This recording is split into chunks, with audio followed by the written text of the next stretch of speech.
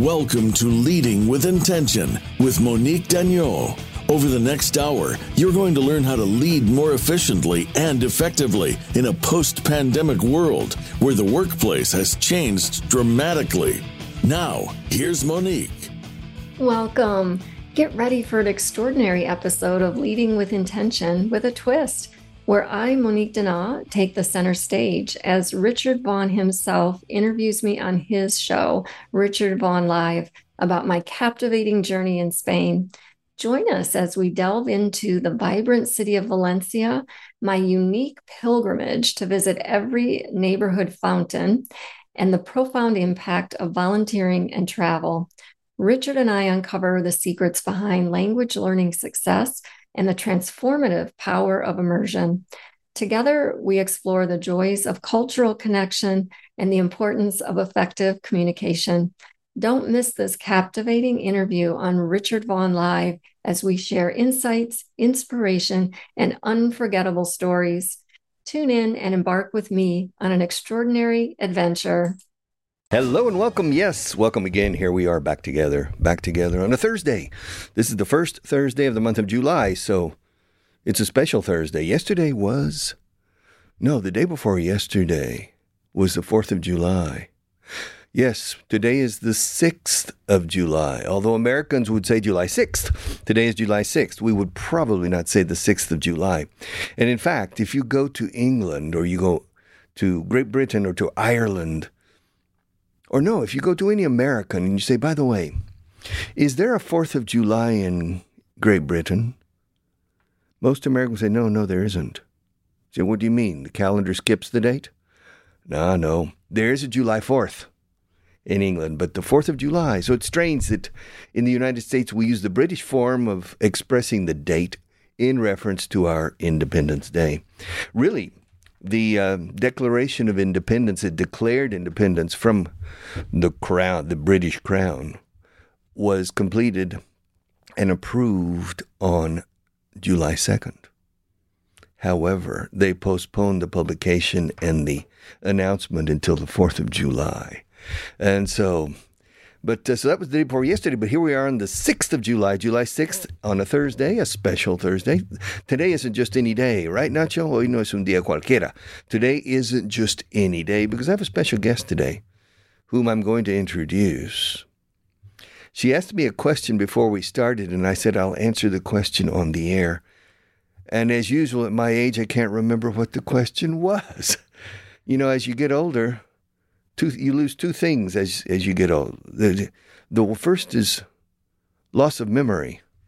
And God, I can't remember the second. But in any case, here we are together. But I'm here with a young lady, very interesting, who apparently has maybe fallen in love with Spain. I don't know. But she's been coming to Spain frequently in the last few years, maybe. But we're going to find out. Her name, she has a French name, by the way, because she was, her mother was or is from French Canada.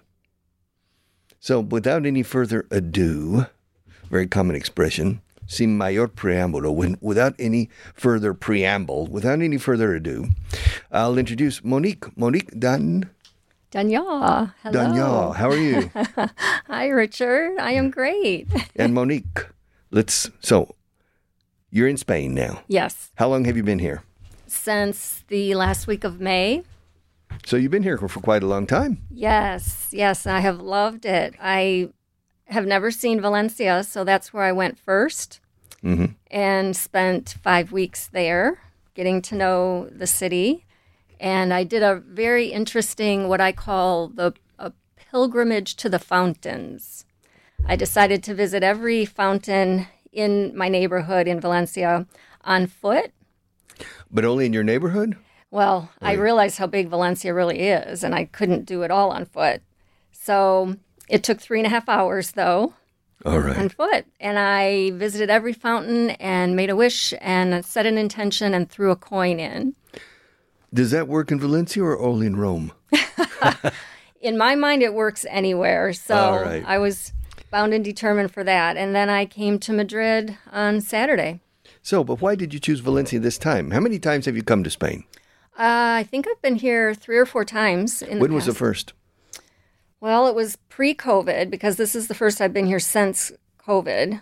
All right. So I think the first time was in 2017. What brought you here? I did a volunteer program All right. I think it was for VaughanTown, and Well, maybe it was Pueblo Inglés. possibly because I've done both. You see, I founded Pueblo Inglés.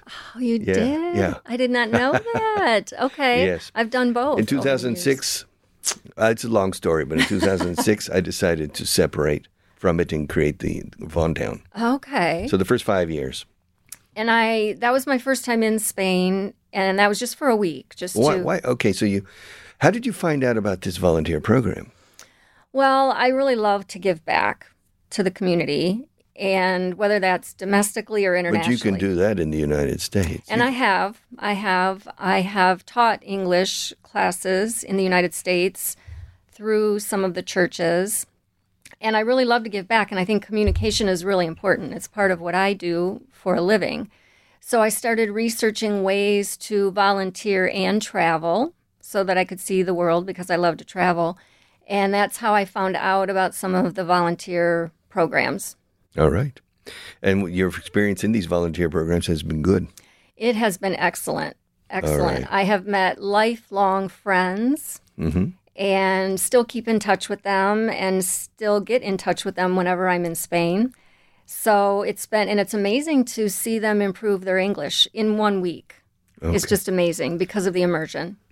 Well, you see, most of the Spaniards, the ideal student, be it Spaniard, French, German, the ideal student is a person who has perhaps an intermediate level, but lacks the self-confidence that comes from doubling your listening comprehension.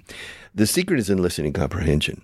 I mean, if you understand in a calm, relaxed way, and you're understanding meanings and nuances and things of the person who's speaking to you, you feel much more in control of the communication environment, and then you begin to speak better because psychologically you're confident. If you're understanding only 60% or 70% of what the person is saying, you tense up trying to understand, and then your oral delivery also suffers because you're insecure. It all hovers around listening comprehension, and most Spanish learners of English believe they understand better than they speak because they understand their English teacher. But it's very easy to understand your English teacher. On a scale of 1 to 100 in difficulty for understanding, your English teacher's difficulty factor 10. Real life is difficulty factor 40. Wow. To go to London and negotiate a contract or go to Phoenix, Arizona and negotiate a contract, it's much more difficult. And then to understand cinema or TV series is usually difficulty factor 100, which means it's more difficult to understand movies and TV series than it is to understand in London or in Phoenix or in Chicago. But in any case, they believe incorrectly that they understand well because the teacher speaks clearly, usually.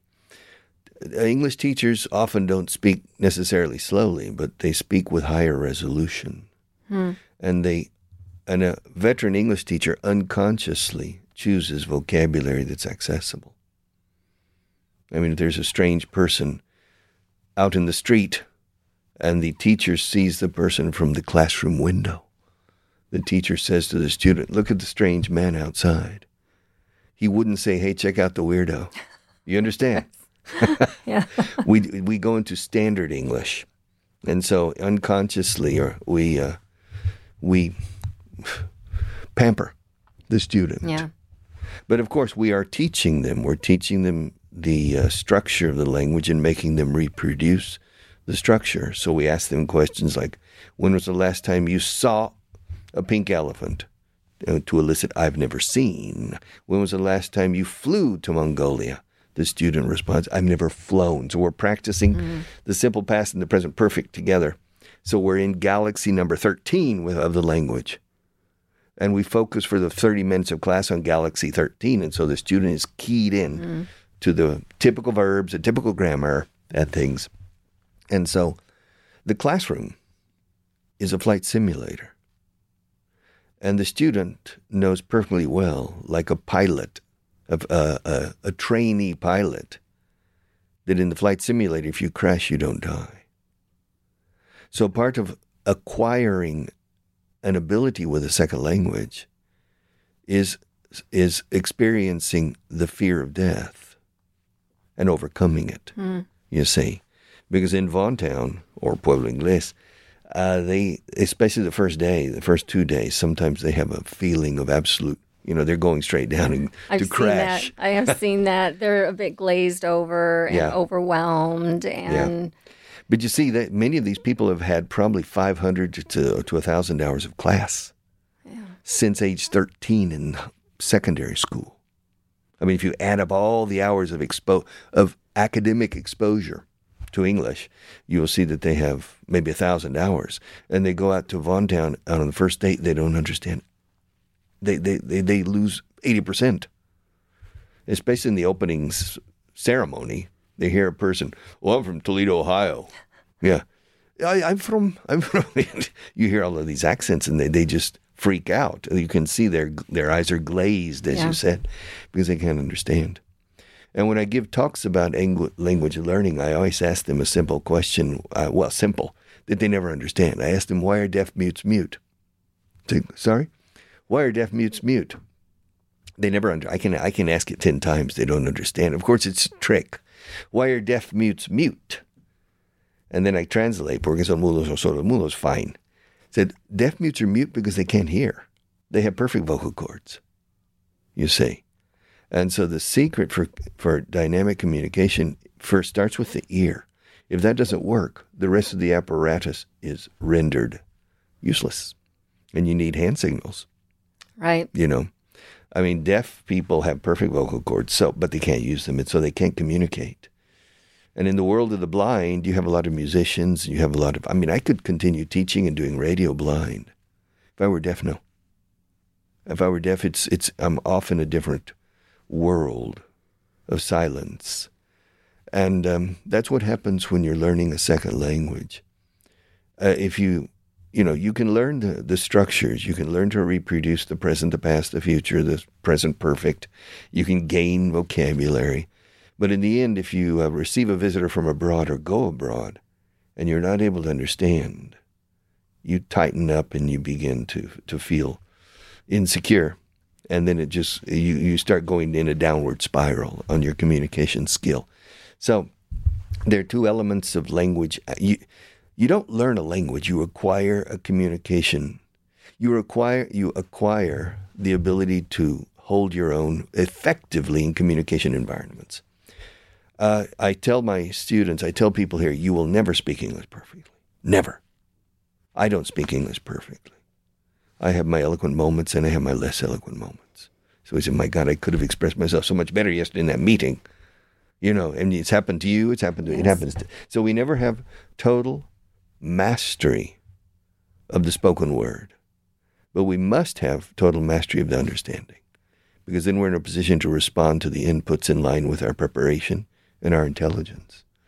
And there are many people in the United Nations in New York or in Brussels. There are many people who speak English as a second language and they don't speak it perfectly. But many of them are doing critical jobs and doing them effectively. And you will see that they understand perfectly. I mean, you can have, if you have a perfect listening comprehension, then you can go around the world signing, closing contract negotiations with an intermediate spoken level.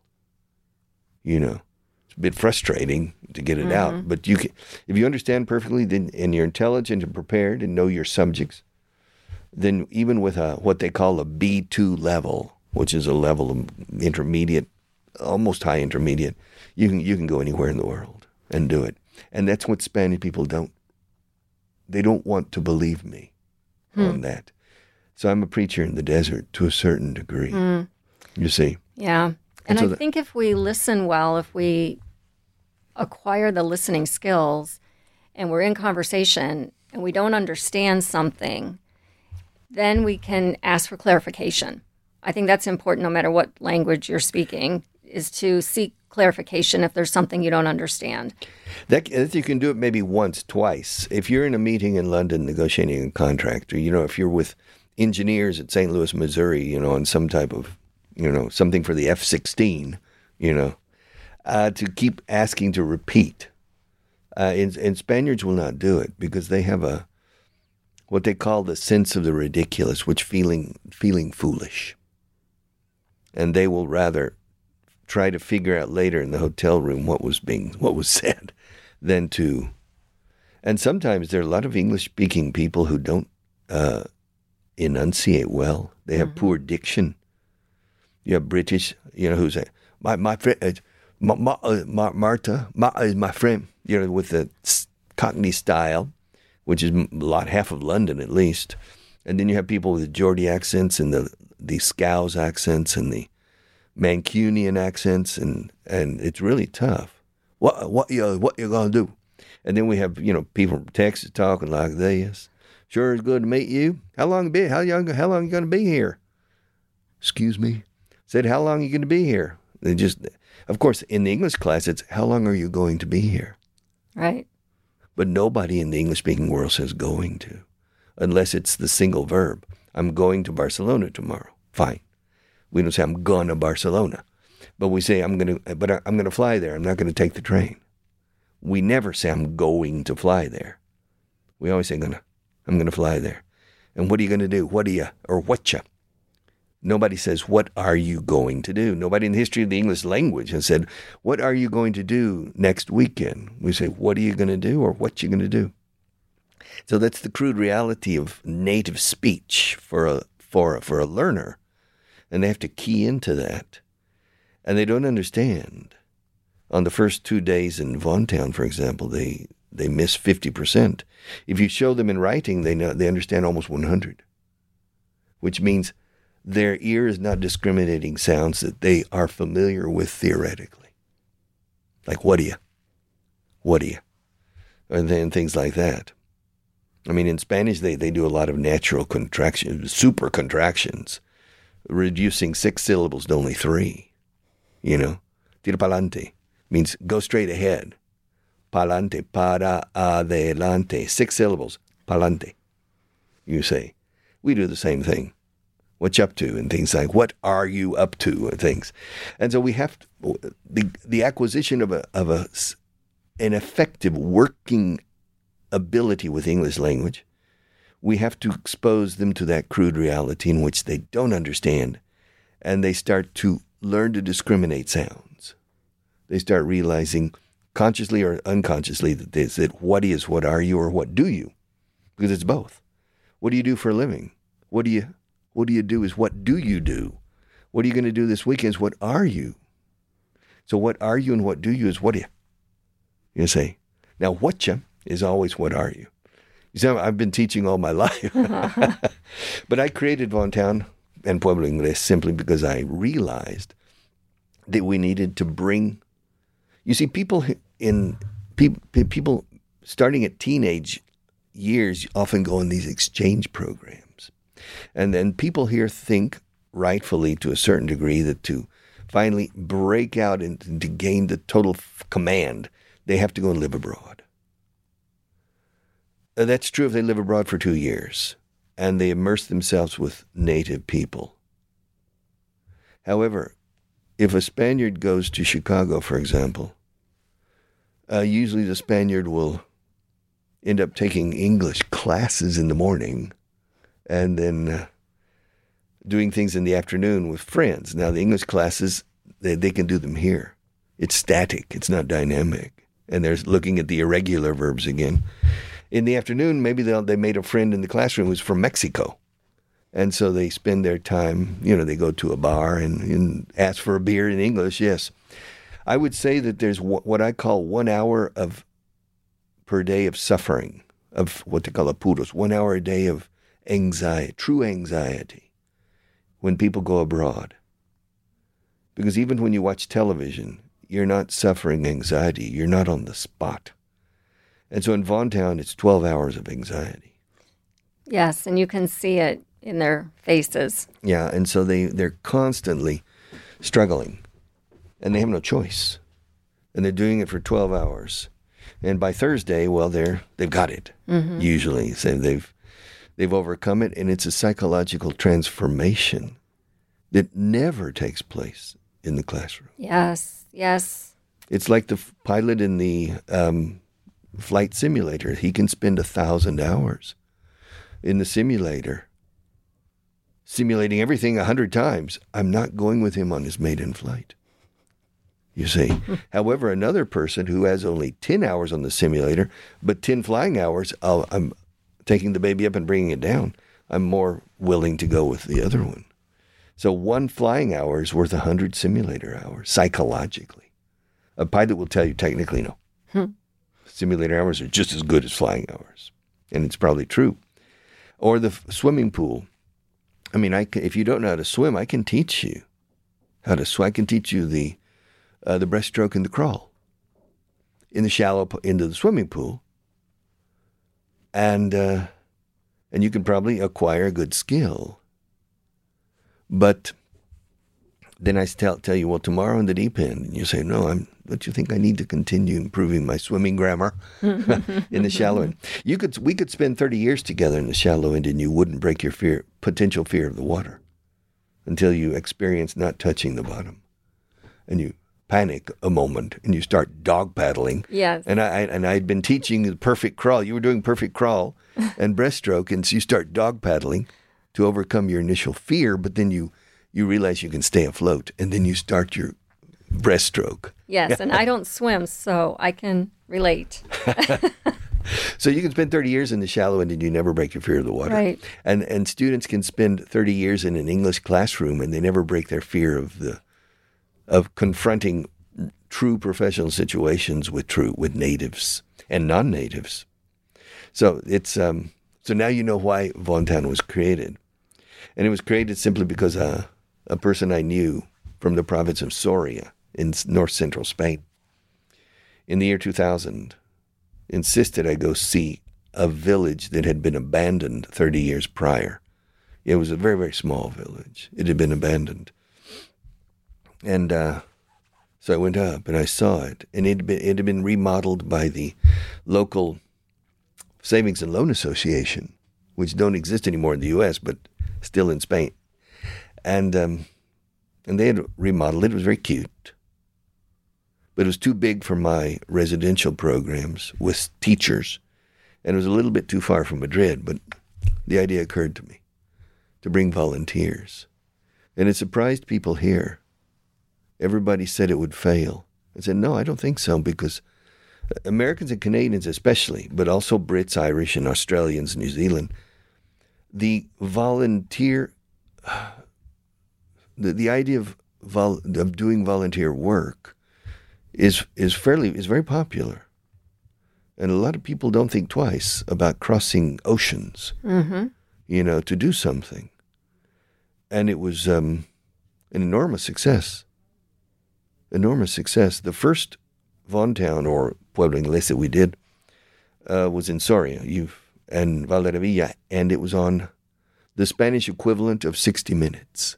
There was a 10-minute report on national television. 4 million people saw it here in Spain, on the equivalent of the U.S. program 60 Minutes, which is called Informe Semanal. And so that's how it started. It started in 2001, August 2001. Wow. It's been going for a long time. Yeah. That's true. It's been going for 22 years. Wow. Congratulations. And they told you it wouldn't take off. Well, they told me that Vaughan Radio wouldn't take off either. Here in Spain, the people are more risk averse. Mm-hmm. And when somebody does something that's, wow, you're going to start a radio from scratch? Are you crazy? But this radio, when I put up the radio signal in December 2003, our company was invoicing around $4 million a year, but only B2B, corporate training in English. We've closed the following year at $7 million, the following at 14, 21. In 5 years, we went from $4 million to $21 million. because we were just inundated with B2C. You understand? Yes. Everybody, because what I said was, I want to show the general public why we are number one in the corporate, why they hire us and why we're good. Of course, the secret is the teacher. It's the teacher. Yeah. People say the Vaughan method. No, it's the teacher. You can give the Vaughan method to a mediocre teacher and it falls flat on its face. Yeah. You can take a mediocre method and give it to one of my teachers and they elevate it to at least quality 9/10. The power of the teacher. The teacher's job is to get the student to fall in love with him or her. Connect with them. As a teacher. If you fall in love with the teacher, you fall in love with the subject the teacher's teaching. It could be Shakespeare or it could be algebra. If you fall in love with the teacher, suddenly you fall in love with the subject matter. So it's always the person. So the learning, to win the brain of a student, you have to go through the heart, like Cupid's arrow. So how do you find your quality teachers? I'll tell you after the break.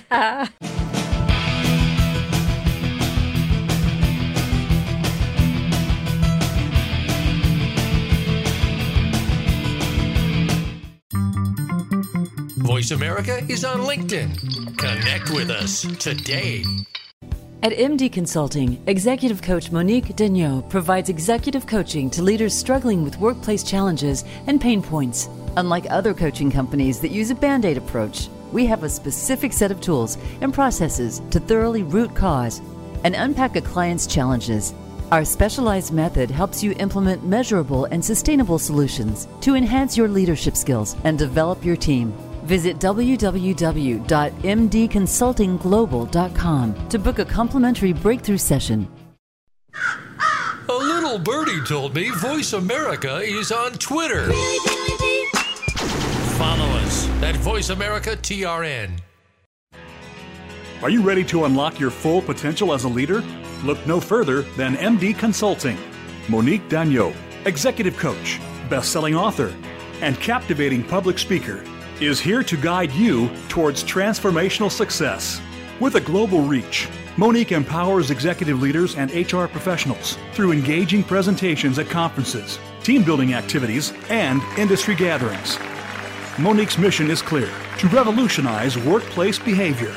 She achieves this not only by coaching a diverse clientele, but also by educating corporate leaders through both virtual and in-person events. Well, thank you so much for being here to help us understand. As a recognized subject matter expert, Monique delves into crucial topics such as psychological safety, onboarding strategies, effective training methods, and mastering time management skills. Now for a great topic that we're going to delve into. Ready to learn more? Request Monique's Speaker One Sheet or secure her for an engaging speaking engagement by sending an email to monique@mdconsultingglobal.com. Don't miss this opportunity to elevate your leadership journey with Monique Daigneault and MD Consulting. Unleash your potential today. Visit www.mdconsultingglobal.com or email monique@mdconsultingglobal.com to take the next step towards transformative leadership. MD Consulting, where success begins.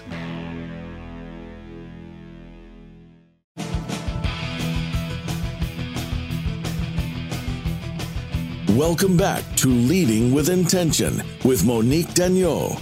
Have a question for Monique or her guests? Email Monique at mdconsultingglobal.com. Now, back to the show. Welcome back from that quick break. If you've just tuned in, you're listening to an exciting episode of Leading with Intention, where I'm being interviewed by Richard Vaughan, the founder of VaughanTown. This interview took place while I was in Spain, volunteering for VaughanTown. You've heard me talk before about the VaughanTown organization, and that it's an organization in Spain that provides English language services to Spanish business professionals. With language, as with most things in life, it's all about immersion. You have to just do it. Stop thinking about doing it. Stop getting ready to do it. Just immerse yourself and do it. VaughanTown embraces that concept by offering English immersion experiences in Spain. I always learn so much and meet the greatest people during my volunteer work with VaughanTown. So let's jump back into the second half of my conversation with Richard. Hello and welcome back. We're back together again for our second half hour of today's Thursday edition of Richard Vaughan Live. It's 8:01 in the morning. I can't imagine a better time to continue learning English, to improving your ability to fall in love with the languages, as I was saying to Monique Daigneault. Correct? Yes. Daigneault. Yes. Daigneault or something. It's a French Canadian. What's a French surname? And Monique, of course, is a French first name. Monica, and from French Canada. Is your father or mother from? My mother and her family. All right. So my grandfather, great-grandfather, all from Quebec. All right. Do you speak French? No, I do not. Será posible. Can you believe it? Ladies and gentlemen, she doesn't. Oh, no. But don't worry. There are people, I remember many years ago, we had a absolute beginner. But he was 45 years old. The poor guy wanted to learn English. Absolute beginner. And his name was Walter McClellan. And I said, how can you live in this country with the name Walter McClellan and you don't know a word of English? See, he was born here and grew up here from a aristocratic family from 2 centuries before they came to Spain. Wow. There are several families, especially in the South, where they make sherry. It was done by, there's some French and English names. Osborne, Terry, Terry, or Domecq. And so they came down at a certain period of Spanish history, post-Napoleonic Wars, and they set up shop and made a fortune with spirits and things. But Monique, I want to finish. We were talking about, you see, I forgot again. Teachers and VaughanTown and well, the most important element in the entire process. I mean, there are only 2 objectives when you want to learn a second language after puberty. Before puberty your brain is different. After puberty, your brain, consciously or unconsciously, you become judgmental and analytical and things, and so you don't accept things at face value necessarily. I mean, if you're 3 years old and your mother's levitating while she has coffee, the 3-year-old thinks all mothers levitate. You understand? It's just some part of reality. But after puberty, you judge things or critique things. But and so there are only 2 attributes that must be, or 2 objectives: understanding, listening comprehension, and agility with the basic grammar. The basic grammar. 20 or 30 verbs, and the present, past, and future tense constitute 90% of everything we say. Everything we say is basic. The verb to say and the verb to be.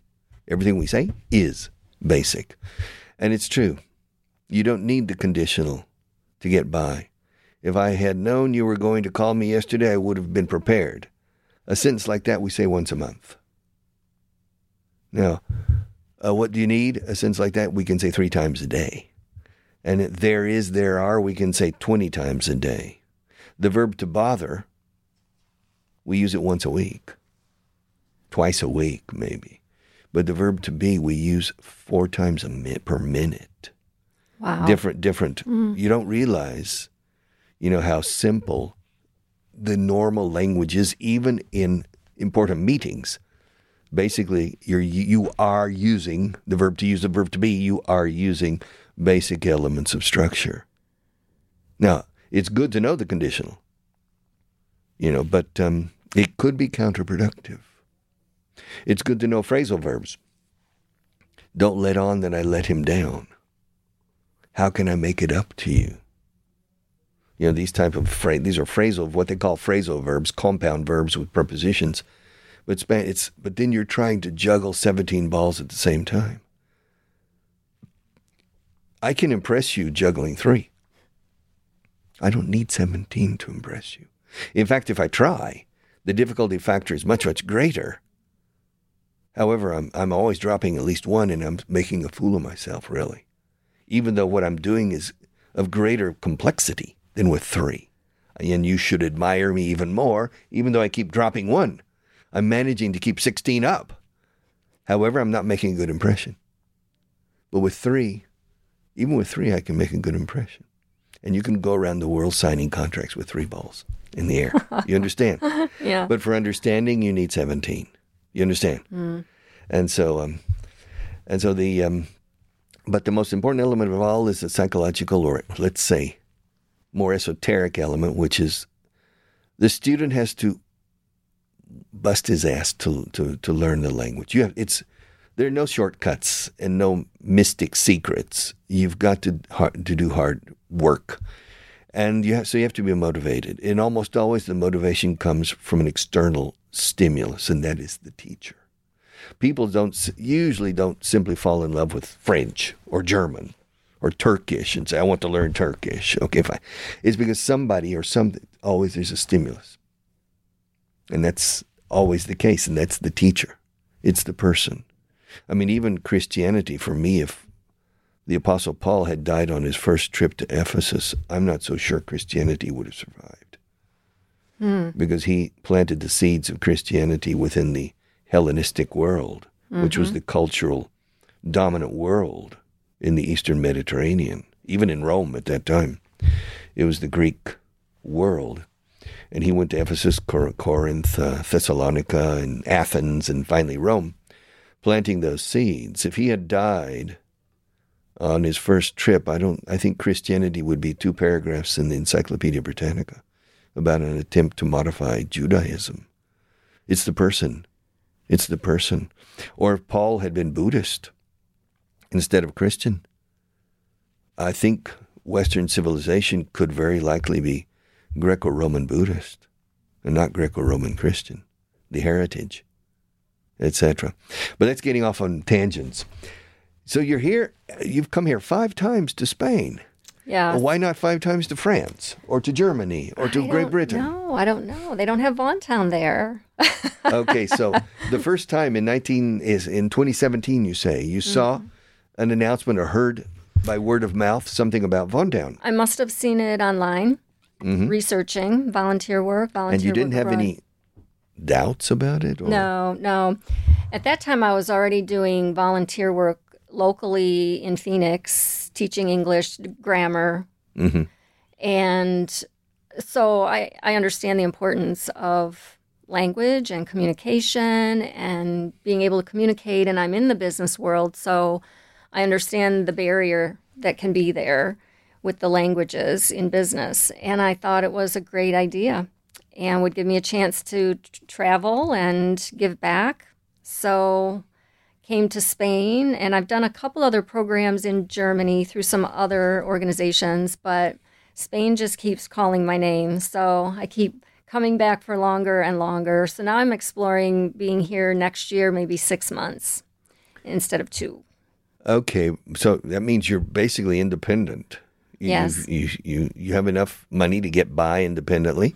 Well, Did you sell your company? I'm self-employed, and I work remotely. All right. I'm an executive coach. So I still am working while I'm in Spain. All right. I work U.S. hours, so it means when I'm in Spain, I'm working 3 p.m. to midnight, which is a little tough at first, but I can sleep in, which I don't do. Do you stay in hotels, pensions, or do you rent a little flats? Apartments, flats. All right. Yes, so that I can cook if I want to, although the food eating out is much better than my own cooking. The food here is amazing. You like it? I love it. Yeah. Yes. But do you normally go to the classy restaurants or to menu of the day restaurants? Anything that I see when I'm walking, because all I do is walk. I don't do public transportation or taxis or anything. So anything I see, I stop and try it out. What's your favorite region of Spain? Do you have one yet? Not yet. All right. No. What regions do you know well? Just the places I've been, and that's been Madrid and Valencia, and then the places where I've done VaughanTown in the little villages. So, well, you need to get acquainted with Seville and Barcelona. Okay. San Sebastian. Okay. Bilbao as well, but San Sebastian is, I would say San Sebastian is one of probably the most beautiful coastal town in Europe. And I'm eliminating villages and cities. I'm saying towns of it's about 150,000 people. All right. I mean, you can go to Cudillero, you can go to Portofino in Italy, but it's only 700 people. This permanent population. And so these are quaint little fishing villages that have become very popular, too popular. I never go to them because it takes 20 minutes, 30 minutes just to get your car into the... there's too much massification of tourism. Yeah. In fact, the prices are going up now in an attempt to try to modify that a little bit. But Seville is a very, very special atmosphere. Granada, Cordoba as well, all of Andalusia. All of Andalusia. And the north of Spain, Galicia, Asturias, Cantabria, and the Basque Country is out of this world. Beautiful. The best food in Spain is there. Really? In the north. Quality and quantity. They're, for example, it took the Romans, I think, about 100 years to take control of the north, especially Cantabria, the Cantabros. And the food, I mean, it's a different climate. I mean, you go to Asturias, and if I take you by helicopter and take off your blindfold, you think you're in Switzerland. Really? Yeah, you say. Once you go over that northern the northern mountain range, you're in it's Atlantic climate, but it's a North Atlantic climate. And it's totally different between, you can go 20 kilometers and you have a dry climate, typical of Spain, where it's yellow-brown half the year. And you go 20 kilometers over, and it's raining, overcast most of the year. And green, very, very green. And so the north of Spain. And then, of course, the Pyrenees are also very beautiful. Zaragoza. There's so much to see. In any European country, I mean, you go to Italy. Italy is a museum in itself. France as well. You see, have you traveled to Italy? Not to Italy. It's on my list. I've been to France a few times. All right. I starve in France. I don't starve in Spain. The portions in Spain are much bigger than in France. So you like what they call la buena mesa. You like to eat well. Yes. Yeah. Well and often. All right. So did you grow up were you born in Arizona? No, I was born in Michigan. Where in Michigan? Born in Traverse City. So Michigan is shaped like a mitten. Yes. With a hand. A mitten, ladies and gentlemen, means una manopla. Manopla, a mitten. Yes. All right. And Michigan is near the top, where I grew up in Michigan, near the top of the mitten, top of the hand. So up near Mackinac. Mm-hmm. Near Mackinac. Yes. Okay. Yep. And so that's where I grew up, but then I moved all over the place. But how old were you when you left Michigan? 13. 13. And moved to Chicago. Well, with your family, or did you move on your own? With my family. Moved to Chicago. And then Maryland, which is on the east coast of the United States. But how long were you in Chicago? 3 years. So you did your high school there? Yeah. Yep. Was it a good experience? No, I didn't like Chicago as a child. What part of Chicago did you live in? It was Glendale, which at the time, because we're talking many, many years ago, was not a good place to be in Chicago, a rough area. All right. So didn't like it, didn't have many friends, didn't like the schools. The schools were really tough. Did you graduate from high school there? Actually, I did not graduate. I had a very tumultuous childhood, I guess you could say. A lot of trauma, things like that with my family. So I was married at a very young age, at 16. No kidding. Yes. Wow. I left school in the 10th grade. So I dropped out. I never finished. And eventually I did, and now I have my master's degree. So I've come a very long way. But yeah, those were my early years. Michigan, Chicago, Maryland. And Where did you live in Maryland? You were married when you went to Maryland. Mm-hmm. All right. Yes, at 16, married, living in Maryland. I lived in Frederick. which is now it's the place to be because it's really close to D.C. and Virginia. It's really close to that tri-state. Yeah. But then it was just this little hole in the wall type of town, and again, very rough. But and then yes, when I got my divorce, I moved back to Michigan. Back up to the north. Yes, yes. To the original. And was there for a while. And eventually ended up in Arizona, and really loved it there. There's something there that really. What took you to Arizona? At that point, I was married to my second husband, and a job took us there. All right. From Michigan to Arizona, and I just fell in love with it because. To Phoenix itself? Yes, we went to Phoenix, and I love all areas of Arizona because the climate is so different. Mm-hmm. Phoenix is really dry and hot, so the winter time is good to be there. But in the summertime, like now, that's why I leave Arizona in the summer, because now... But you're coming to Spain, which is not as hot as Arizona, but it's hot. It's hot and it's muggy. I'm not used to the humidity here. Yeah. Well, Madrid is a very dry city, comparatively. Yes. But compared to Phoenix, no. Right. Compared to Valencia, Madrid is drier because Valencia, I didn't know what to do with my hair at all any day of the week. But here, the humidity is not as bad as Valencia. But compared to Phoenix, so Phoenix is very dry, and I like the dry heat, but I don't like it when it gets really hot in the summers. So Celsius, it's 70, 75. Celsius in the summers in Phoenix. 75 Celsius. No, 75 Celsius, no. 120? Oh, okay. Is that Celsius, about? No. 120 would probably be 46 degrees. 46, okay. 46. Okay. Thank Just a second. For correcting. Yeah. Let me find out, just out of curiosity. Okay. Let's go. Fahrenheit.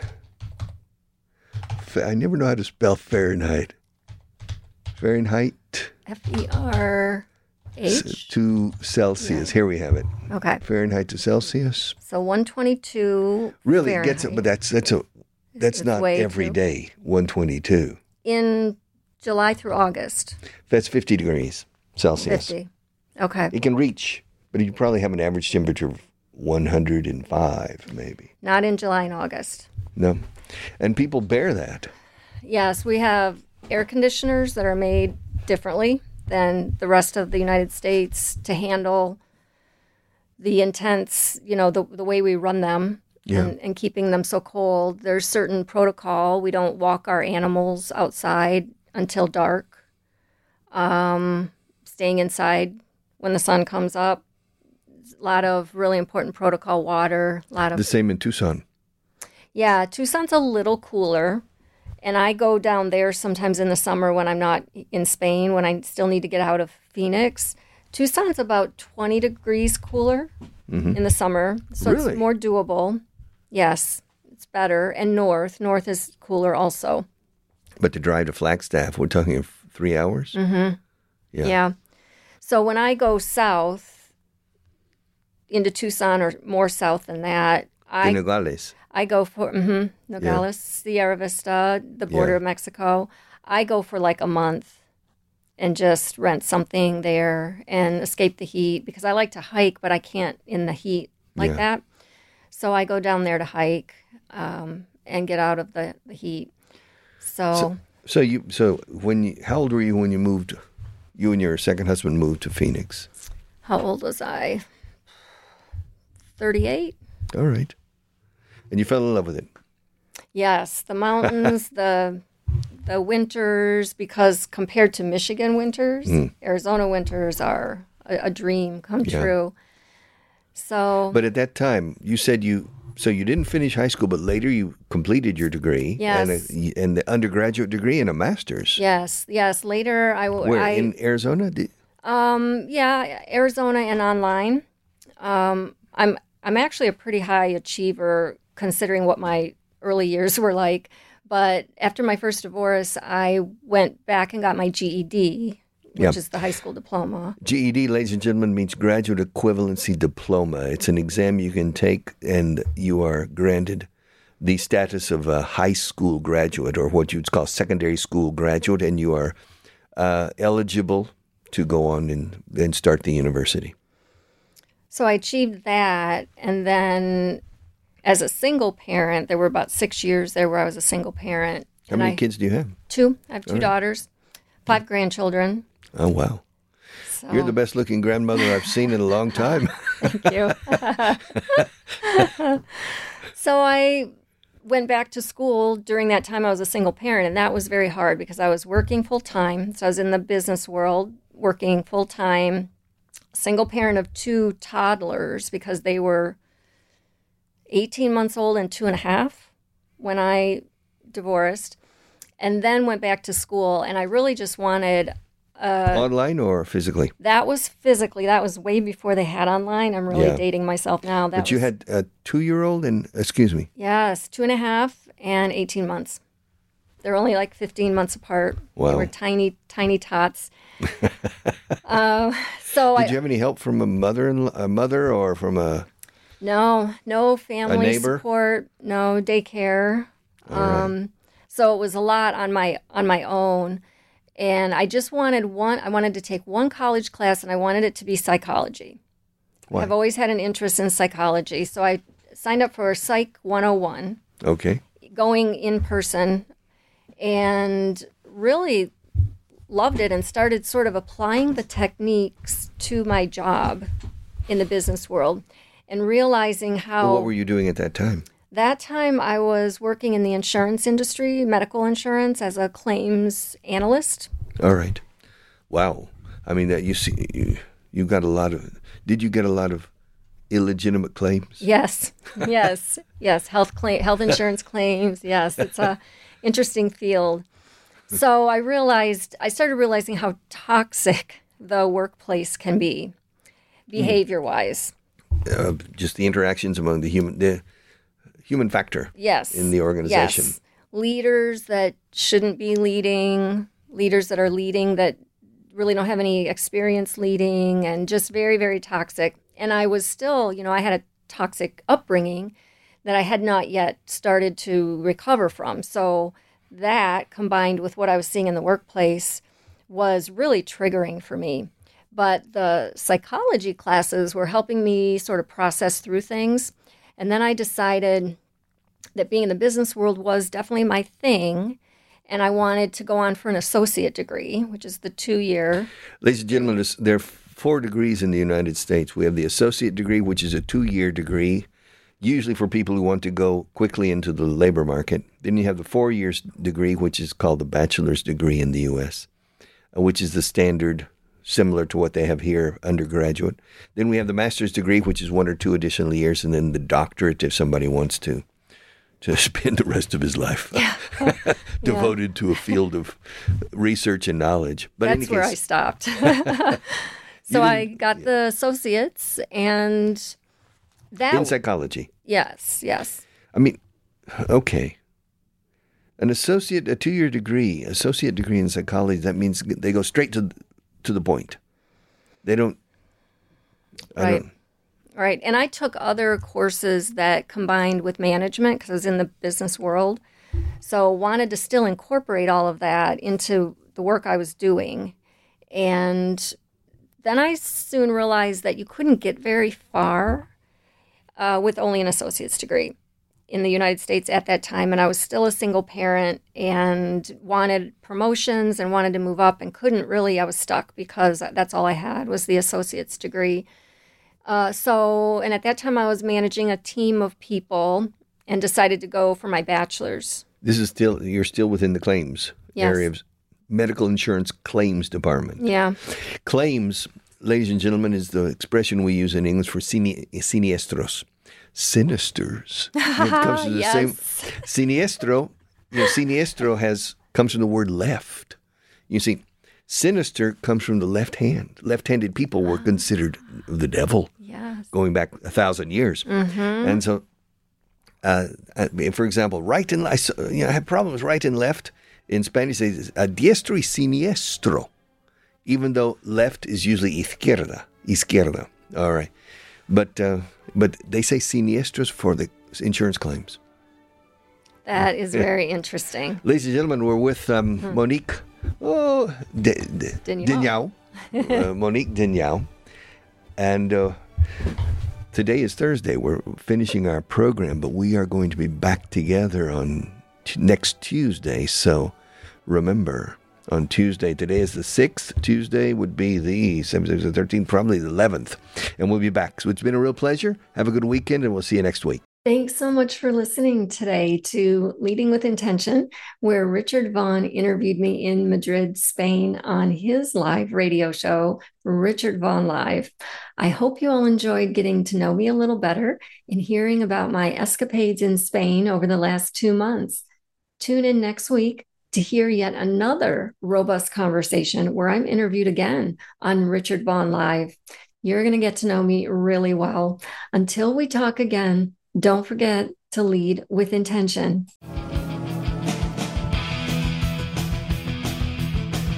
Thanks for tuning in to this week's episode of Leading with Intention. Our intention is that you walk away from this show today with new tools, techniques, and insights that help you lead more effectively and have greater impact within your company. Until we talk again, have a great week.